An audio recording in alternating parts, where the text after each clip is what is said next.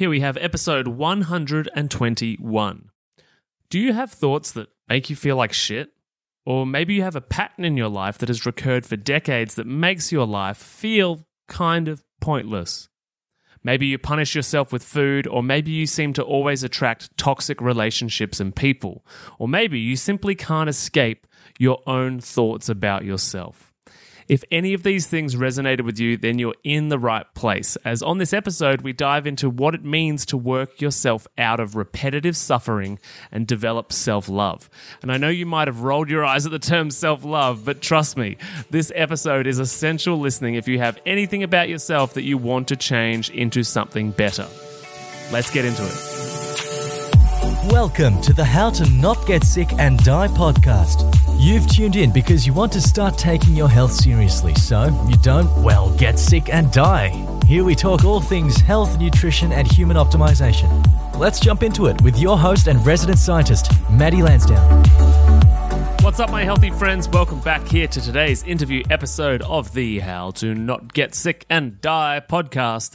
It's my mission to coach 250 individuals to create the sustainably healthy life that they truly want before the end of 2021.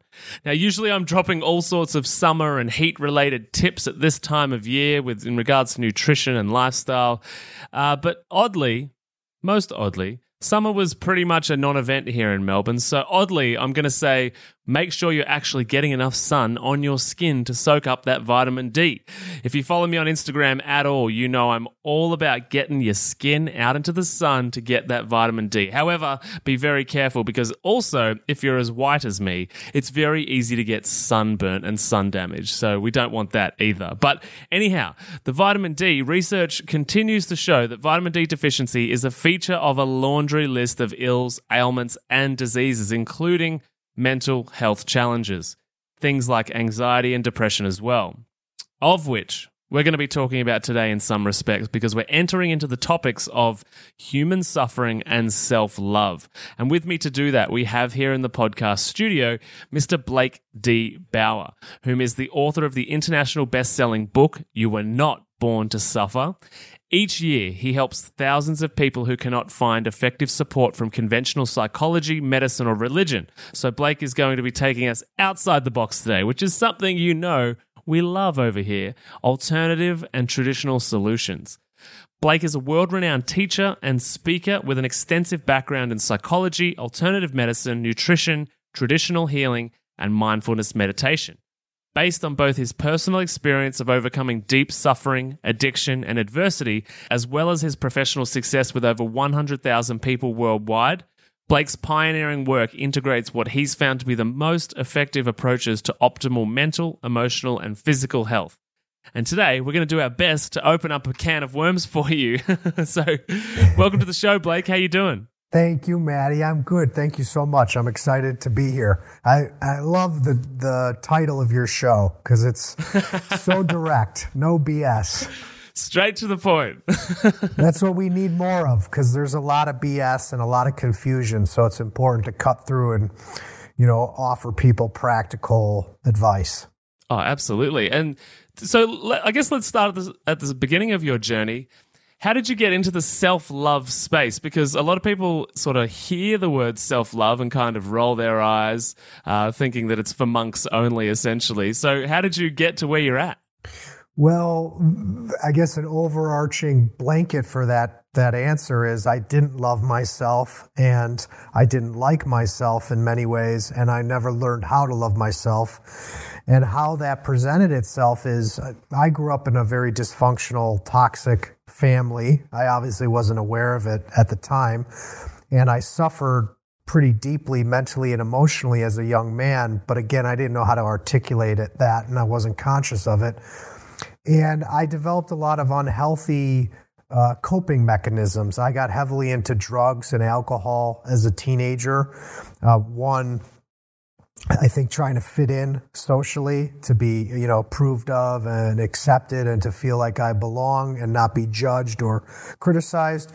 And then also, I think subconsciously I was seeking out ways to feel better than I did. I was trying to experience higher states of consciousness and more joy, more good feelings inside myself, which I didn't understand how to find naturally. And so I started smoking pot, and I started taking all kinds of pharmaceutical pills that would numb my thoughts or numb my emotions or just make me feel more peaceful, numb my anxiety, numb my restlessness, etc.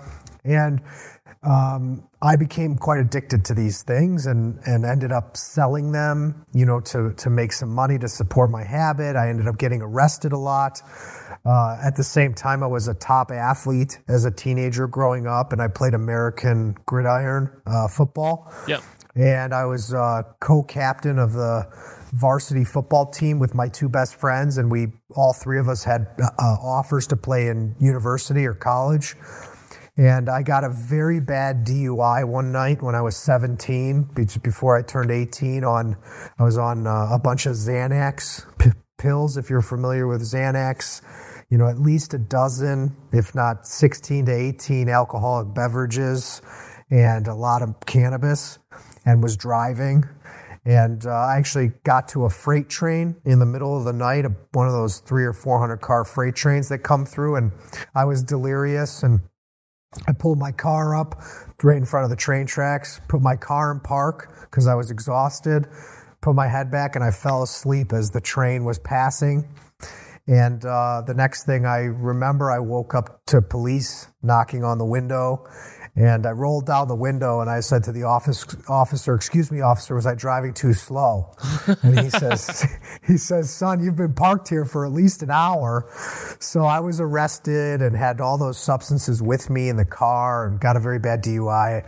I got kicked off the football team, lost all my offers to play college football.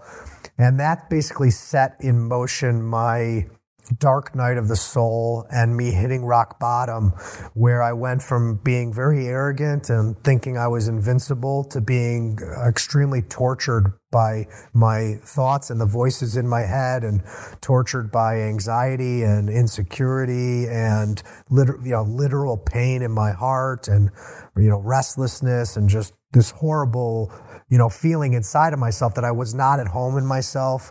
I was ashamed of myself. And so this is where this bubble of a lack of self-love popped, and I didn't know what to do. And so that's where my journey in looking for healing, looking to love and accept and feel good about myself again began, and wanting to understand the purpose of my life. And that was at 18.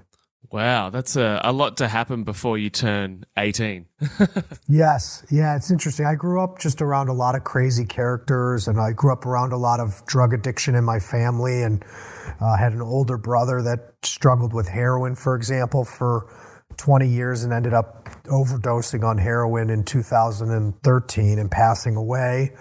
And, I was just introduced to a lot of things very early and then got involved with them very young. So I'm curious on your thoughts in regards to sort of maybe generational or ancestral trauma, because I remember growing up in a small country town, and the thing that's motivated me since I can sort of consciously remember was that I didn't want to be like the men that I was around, and I was different because of that desire. And I remember being around men that were much, much older than me as a kid, and he was just that way because that's who he was, and this happened to that person, so he's a grumpy asshole kind of thing, and everybody, their character was defined by a particular set of circumstances. And I remember being like, why don't you just choose to be different? And obviously that's a naive thought as a child, but you obviously just said that you grew up around all of these different types of, characters who are obviously carrying some kind of, trauma or pain from the past. And so I'm curious, do you think that that kind of thing is handed down to us or to children in their environments, or do you think they sort of go through their own experience and create it for themselves? I think it's both, 100% all the time. And it's a very real thing. I'm not religious in any way, but that's the saying, we carry the sins of our fathers. Mm-hmm. And it's very true. And I think evolution, in terms of the evolution of consciousness, which is synonymous with biologic and genetic evolution, they go hand in hand, is in our genes, in our cells, in our DNA is baked all the weaknesses and strengths of our ancestors. And as the new generation, or the youngest or the leading edge generation of our bloodline, we do carry within us all those lessons and all those wounds that need to be learned and need to be healed. So 100% I feel that I had that all inside of me from my biological father, my biological mother, my uncles, my brother, all these major influences, both in my environment and the influences inside of my cells. But I think, Maddie, what you called that naive thought as a child, like, why doesn't he just choose to do something different about it, is actually very wise, because that's really what it comes down to. And like you, when I looked around at 18 and realized that I was following in these footsteps of all these people who I really didn't respect or look up to because of how much they had screwed up their lives and screwed up their families and screwed up their marriages and hurt their children and, had done very well financially and then ruined their success. All those themes I grew up around. And I looked at them and I said, I do not want to end up like them. Mm-hmm. And at 18, that's what gave me the strength to figure out whatever I had to figure out to not end up like them. Because for me personally, when I realized I was following in their footsteps to some degree, I felt very ashamed of myself. And so whether you call it pride or whether you call it my ego, for me it turned out to be very healthy in the sense that I really wanted to respect myself. And that gave me enough strength to overcome drug and alcohol addiction without any help, really. Yeah. Just me deciding I wanted better for myself. So I can relate and, to where you're coming from 100%. I respect it. And both those environmental and biological influences are very real and need to be addressed, and they can be addressed. It's not an excuse. It's relevant, but it's not an excuse. And when you use it as an excuse, you're going to stay stuck. You're not going to respect yourself. And we don't want to use that as an excuse. Even if your mother and your father and all your family members are addicts, that doesn't mean that's your destiny. You can choose something different as soon as you say, I'm not going to use that as an excuse anymore. Do you think that excuse that you're talking about is the reason that so many people don't get out of it? Like, they live their entire lives with this resentment, this anger, and I'm a firm believer in the concept that that a challenge continues to show up in your life until you learn the lesson. And I think a lot of people that don't resolve their stuff, they keep ending up with the bad boyfriend, or they keep ending up, with the fighting with mum at Christmas, or, the thing keeps happening until the lesson is learnt. And for many people, it never, that's their whole life. It never is learnt. And so it's just this cycle, this pattern they're in, and they're a victim. They claim to be a victim to this cycle that's happening to them. Do you think that is because of that excuse? They blame external forces? Yes, and it's because we don't see that we're doing that. We don't see that we're choosing to stay stuck, that we're choosing to stay unwell, that we're choosing to stay unhappy. And the thing is that when you've had a tough upbringing or toxic parents, that's very real. And you're that inner child, that vulnerable part of you that feels powerless is valid because you were dependent on and stuck in a toxic environment. And for most of your life, you couldn't do anything about it because you needed these people to put food and water and shelter, et cetera. You had no other option. But as we mature and we become adults and you can go to work and you can go to school, you have more power. And so one of the biggest parts of healing and taking healing all the way is the realization that to really have the life you want, you have to be willing to take 100% responsibility for everything.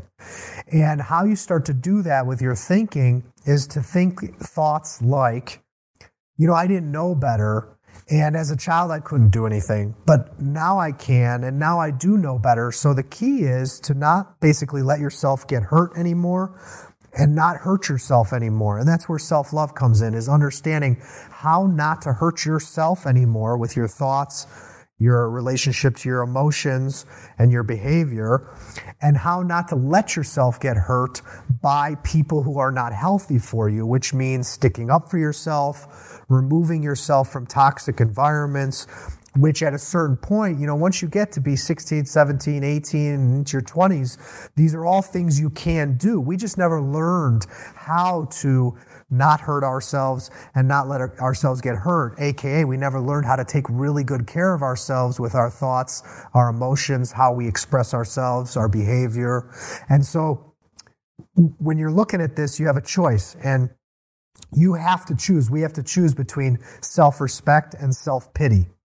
And you can't have both. So at some point, you got to come face to face with yourself. And I know it can be hard to see the forest from the trees when you're stuck in this under a dark cloud. But eventually you have to realize, no one's coming to get me, right? No one's coming to fix you or save you or heal you. Your parents and the people who abused you are likely not going to change. They probably will never say they're sorry. They'll probably never understand how much damage they did. So for me, coming from a toxic environment like that and continuing to have challenges all throughout even my adult life with my family of origin, I think the framework is I have to do whatever it takes to make my life worth living. I have to do whatever it takes to justify all that pain I went through. Because if you don't figure out, right, how to make your life worth living, there's always going to be that poor me. And nobody wants to live like that. So we have to figure out how to make it all worth it. How to say, you know what? Yes, that was all so hard and so painful. And nobody probably gets it. Nobody probably even really fully understands what I went through. But I am going to go live my life in a way that is so true to me. I am going to follow my heart. I'm going to find my purpose. I'm going to do the things that light me up. I'm going to find kindred spirits because they're out there. People who value kindness, who value authenticity, who value a spiritual connection. And I'm going to take such good care of my health and my happiness. And I'm not going to let anybody or anything take my health or my happiness away from me anymore. And so it's like, I'm a believer that our parents have us for selfish reasons. It was never about us. It was all their own selfish drives, selfish motives that actually brought us into the world. It was never about us to begin with. And so we have every right to selfishly go figure out how to enjoy our lives and make it worth living. And I think that's like the push that a lot of us need, the permission. Yeah, absolutely. And it's a really interesting point about selfishness because I just went from our parents, creating life.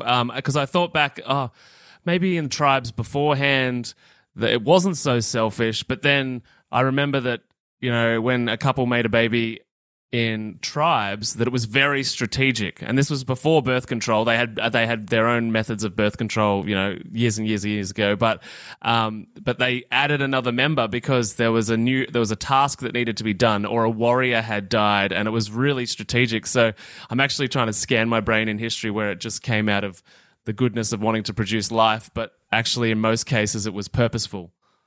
Yeah, if we analyze this is one of my favorite insights, because when you're learning to take good care of yourself and love yourself and take care of your health and your happiness, everybody comes up against guilt for wanting to love yourself. Like, am I being too selfish? Am I putting myself first? Shouldn't I do more for my parents or my friends or my partner or my boss? Like, how much self-care is too much? So this is a big, big question that people grapple with. And when I started to analyze it and I looked beyond myself to nature, what you see is that nature is actually designed to thrive on self-preservation and selfishness.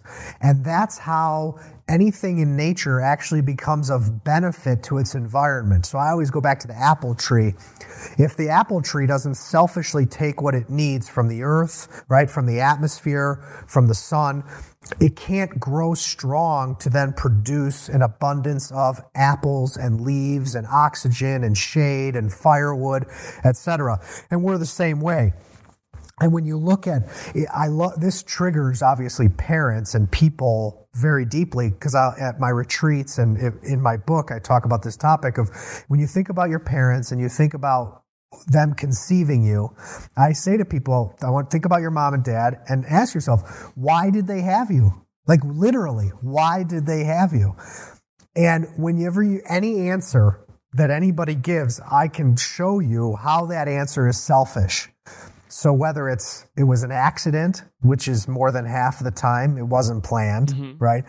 Or I wanted to keep your father, or I didn't want to lose your mother, or I wanted to have a purpose, or that's what everybody else was doing, or I wanted to have something to love, or I wanted to have something to take care of me.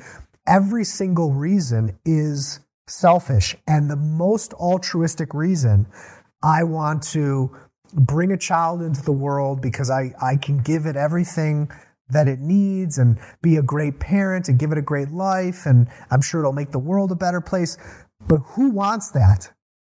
The parent. The child's not saying, I want you to do this for me. So it's always selfish. And what I've realized is that if you broaden your perspective, nature and the universe is actually a system that is based on selfishness and self-love. And even if you look, for example, at the sun's relationship to the earth, you can interpret the sun's energy coming constantly at the earth as unconditional love. And that's what gives all life, all energy to the planet. So the universe is really a self, and it functions on this healthy relationship to itself. And human beings just have a very dysfunctional relationship to itself, which has gotten worse as the years have gone on, as we've been educated away from our true nature and educated away from nature. And so, as you know, everything comes back to perspective, right? The lens through which we look at any topic. And so we are selfish, and what I like to talk about is that we just all grew up and learned what I call unhealthy selfishness, which is this self-destructive relationship to ourselves, which manifests as a toxic relationship to other people and to the environment, because we never had examples of healthy selfishness, which is where you know how to take care of your thoughts, where you know how to express your emotions, where you know how to take care of your body and use your body in a healthy way, and thus treat people well and treat the environment well, because you know that there's no separation between you and them and you and the environment. Hey, my listeners, what's up? If you're enjoying the episode thus far, please consider writing a review and dropping in 5 stars on the Apple Podcast page of this show, as it really does help the visibility of the podcast to guide other people to find it. And as well, it helps other curious people just like yourself prior to tuning into the show to see whether or not this podcast is a good fit. And I, of course, hope that it is. And so that's really the best way to support our work and what we do here on the How to Not Get Sick and Die podcast. Oh, and I also love seeing you share the episode on Twitter, Instagram, or Facebook, and I often reshare those posts. So be sure to give me a tag at Matty Lansdowne. Okay, let's get back into the episode.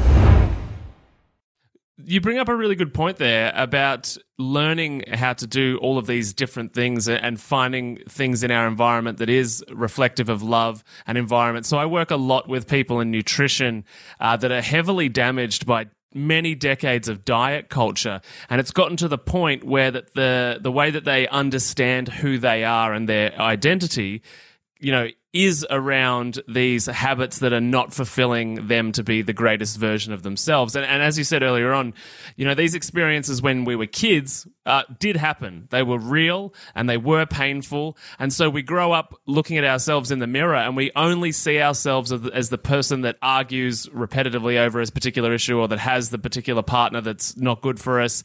And so, how do you begin to see because you've essentially got to artificially manufacture in your mind a version of you that you don't currently have faith that reflects who you truly are. So because you've never been that person. So, and that's like with diet culture, right? Is that people start to develop these healthy habits and then they freak out. It feels so uncomfortable and unnatural, and I'm not a healthy person. I should go back to shame eating or punishing myself with food. And so because that's actually who they were, the challenge of being someone different is really, is massive. It's a massive challenge. And so what do you think? What's that thing that needs to happen to get you unstuck? Do you need to manufacture an artificial reality in your mind that you need to work towards? No, you don't. And what's beautiful is that the solution to all of this, and it ties all this together, is so simple, and it's the same thing, which is that basically when we've grown up in the way you've just described, we grow up with this feeling of, I don't really matter. My feelings don't matter. My heartbreak that I've experienced doesn't matter. My needs don't matter. My desires don't matter. Nobody really cares about me, right? And then, so on top of that feeling, because our parents are struggling with their own stuff and they don't know how to show up for us, so they can't show up for us, and they can't teach us how to show up for ourselves. So not only are we feeling that we don't matter, we never learned how to take care of ourselves, aka we never learned how to value ourselves and validate these parts of ourselves and say, I'm worthy of feeling good every day. I'm worthy of this kind of health. I'm worthy of happiness. I'm worthy of feeling good about my body and how I look in the mirror. And so where it all really goes back to is learning how to say what I feel matters, what I need matters, what I want matters. And this is the one reason, Maddie, you're going to love this, why diets never work, okay? Because if I live today in a way where I don't talk about my feelings in a healthy way, I don't talk about my needs, I don't talk about my desires, I'm constantly trying to please others to keep the peace or to get love or to stay secure or to not cause problems, or I'm so internalized and repressed that I have no idea what's going on inside of me, and I'm just kind of drifting, and maybe by this point I'm on a bunch of antidepressants, and I drink a lot of wine every night, or I overeat, so I'm just numbing my emotions, I'm numbing my needs, I'm numbing my dreams. I'm existing in this state of being where I feel like I don't matter, and you kind of become a nihilist subconsciously. Nothing really matters. And so the sentiment is, when you live every day not knowing how to talk about your feelings, not knowing how to talk about your needs, not knowing how to talk about your dreams, and then act in alignment and follow them and honor them and value that deep inner world, you're in effect saying, none of this matters. Your heart, you feel, I don't matter. So then what grows from this feeling in your heart of I don't matter, what's the point of taking care of my physical body and my physical health? What's the point of trying to prolong my biological existence if I feel I don't matter? Because when we feel in our heart that we don't matter subconsciously, nobody wants to really be here.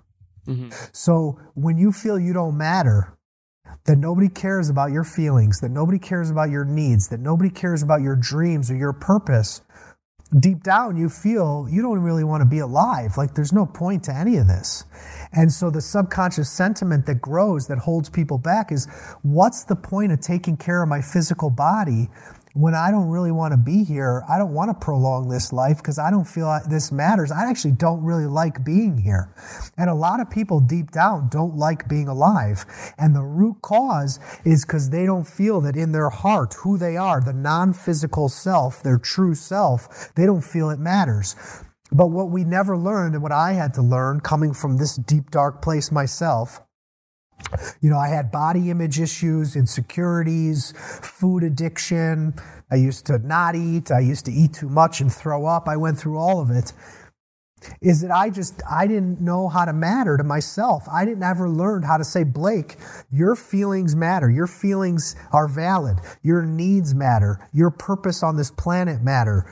Your dreams matter. Because again, I'm the only one who can say that to make my life worth living. And so every day that you say, my feelings matter, my needs matter, my dreams matter, and you listen to that and you honor that with what you say and what you do on a daily basis, then you think, you know what? I want to feel good in my body. I want to take care of this body because I like feeling good. I don't like feeling like shit.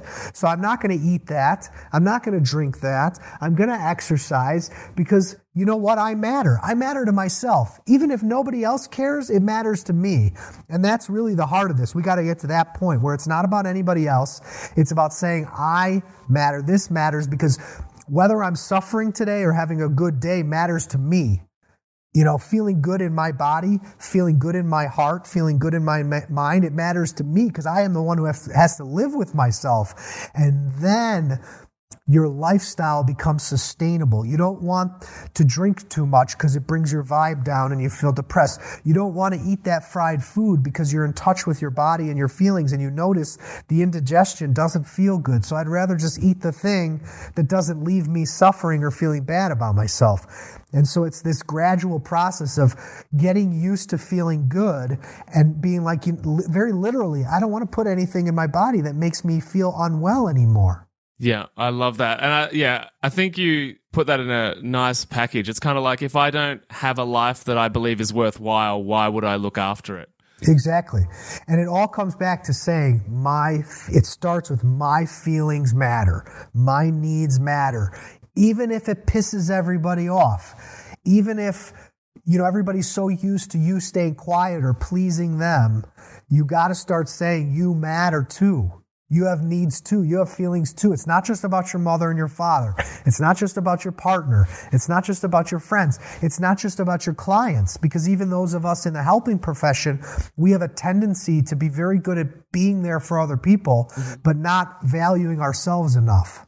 Absolutely. And speaking of the helping professions, I know that you help a lot of people that conventional psychology doesn't work for. Like, what is missing in conventional psychology that doesn't enable people to achieve this state of self-love and respect for themselves and, figuring out how they can best contribute to their own environment? Well, I think there's a few things. One is the framework. Like we were talking about earlier, our conditioning and where civilization is today, we have conditioned ourselves to be very much in the head, very intellectual, coming from our educational system and upbringing. And so I think a lot of the psychological frameworks are fascinating and interesting, but they're very pigeonholed, and so they're not that effective. So again, the mindset, your whole philosophy, your whole worldview is going to determine the efficacy with which you approach yourself and another person and treatment or the advice that you give. So I think a lot of the education and the philosophies that are taught in bachelor, graduate, and even PhD programs are lacking, and they're pigeonholed because they're just so focused in the mind, and the mind becomes like a maze that people just run around in circles and stay lost in the head.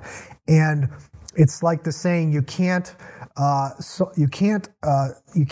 the solution to the problem at the same level that the problem was created at. You need to be able to look at things from a different perspective. So the thing that comes with that is that there's not enough body awareness in a lot of modern psychology. It's starting to evolve into somatic psychology and transpersonal psychology, because your physical body is your subconscious mind, meaning that all your repressed emotions and trauma and pain from your life is stored throughout your entire physical body, which is your subconscious mind. So any type of therapy that's just talk therapy that doesn't integrate something that can literally unlock the subconscious, which has to be something like yoga, massage. I teach Qigong, acupuncture. You need a physical complement to unlock the subconscious. So in all my retreats, for example, I teach Qigong, which very powerfully unlocks stuck blood, stuck emotion, and stuck energy in the body. And in my view, one way to look at disease is that disease can be reduced to stuck blood, stuck energy, and stuck emotion in the body, which goes back to Chinese medicine and the theories of disease coming from stagnation in the flow of blood, lymphatic fluid, and your immune system not flowing and functioning properly because your immune cells can't get to where they need to go because your system is so clogged up with toxins and dead blood and waste that you're not releasing from your body.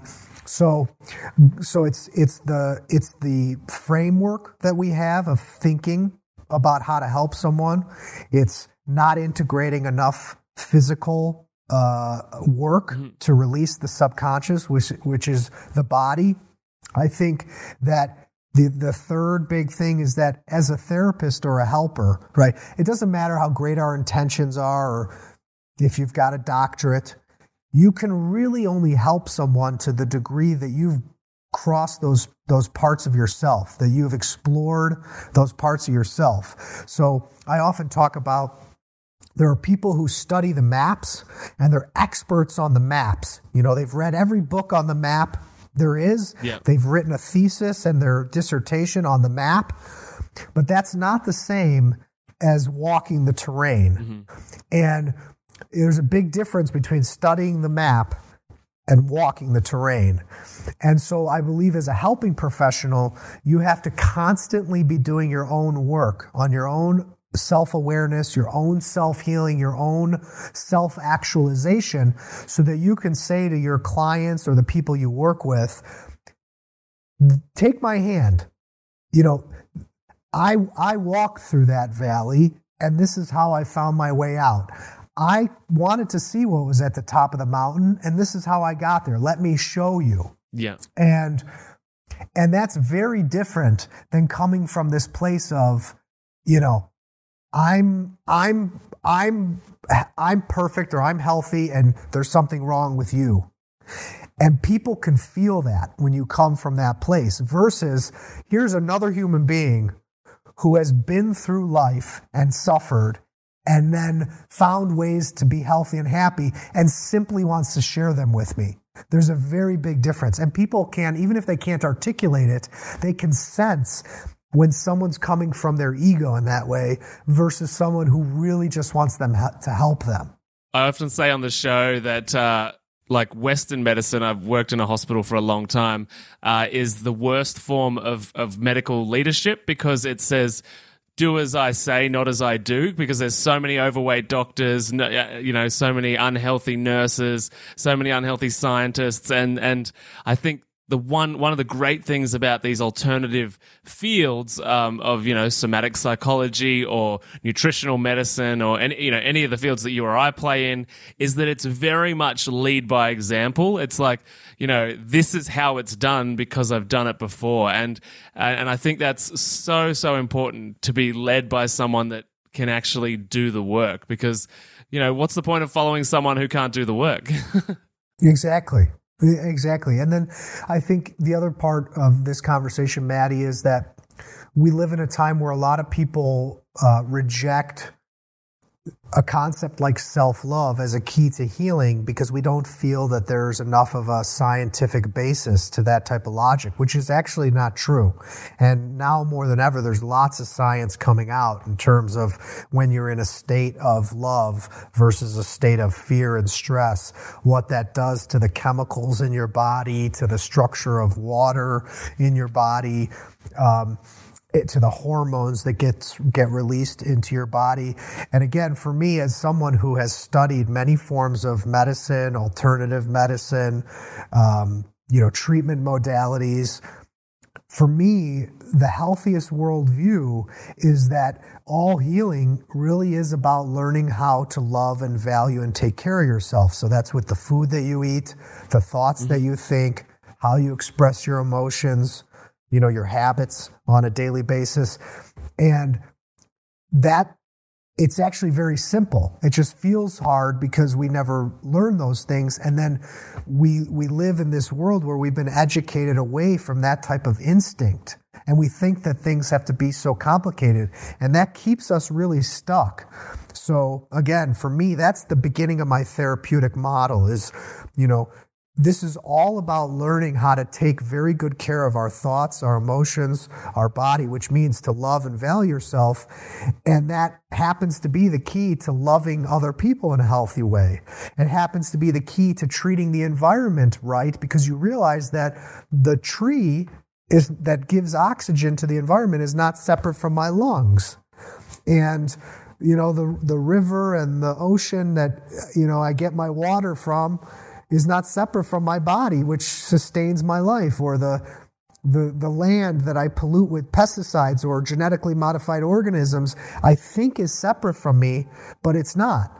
And so we just live in this time where there's just a lot of confusion. We have great advances, right, in science and technology and our understanding and how to make our time on the planet easier and more efficient. But then some of us have just gotten so far away from who we are and what matters and what's healthy for us at the same time. So I always say it's not the thing itself that's bad or evil.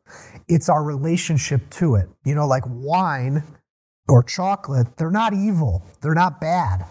It's our relationship to it. It's that space between us and it that is either filled with a healthy relationship or a toxic relationship. And so everything to me really comes back to how healthy is your relationship to yourself.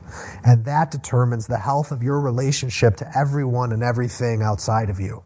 Yeah, absolutely. I think you're sharing some really great wisdom, and I think a lot of people are going to have a lot of aha moments listening to everything you've shared today. And when they do, where can they go next to find you online and maybe your book as well?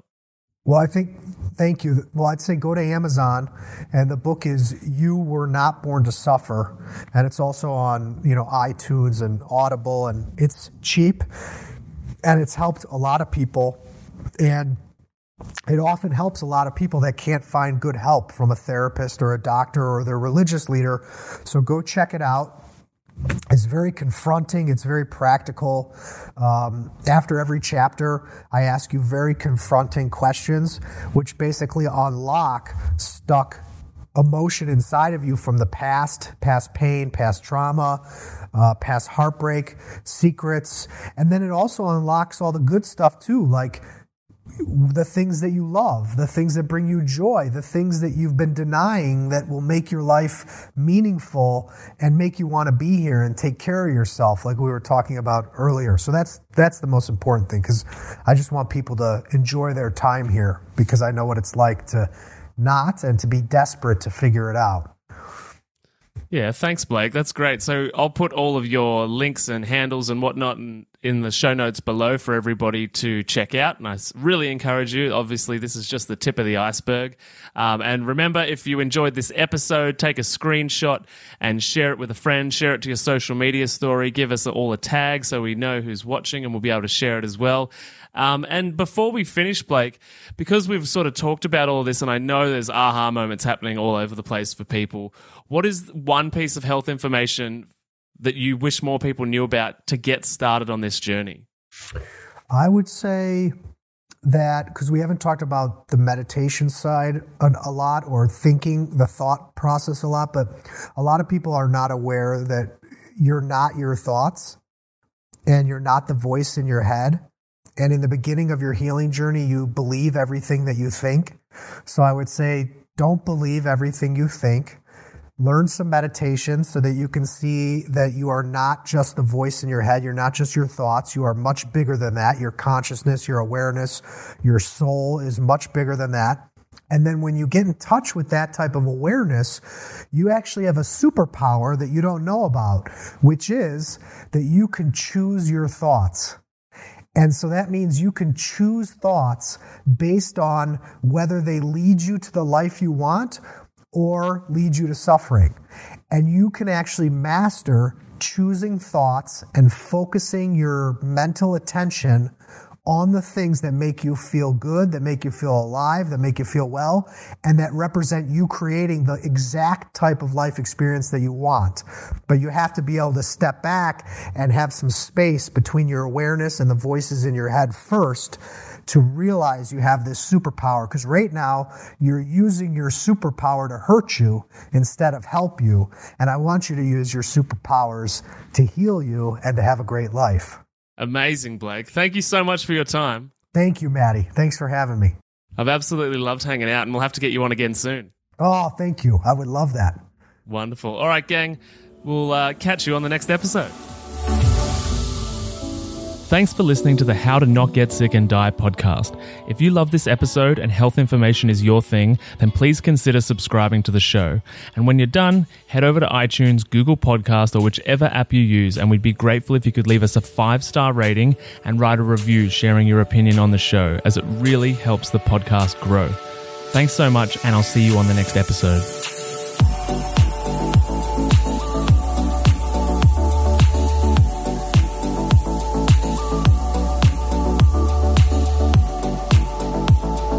Whilst the presenter that feature on this podcast endeavour to provide accurate information, it cannot possibly take into account your individual circumstances, and therefore the content on this podcast provided by any of the speakers is not intended as advice in any way for any individual, and should not be a replacement for professional medical or health advice of any nature. Always seek advice regarding your personal situation from a qualified medical professional.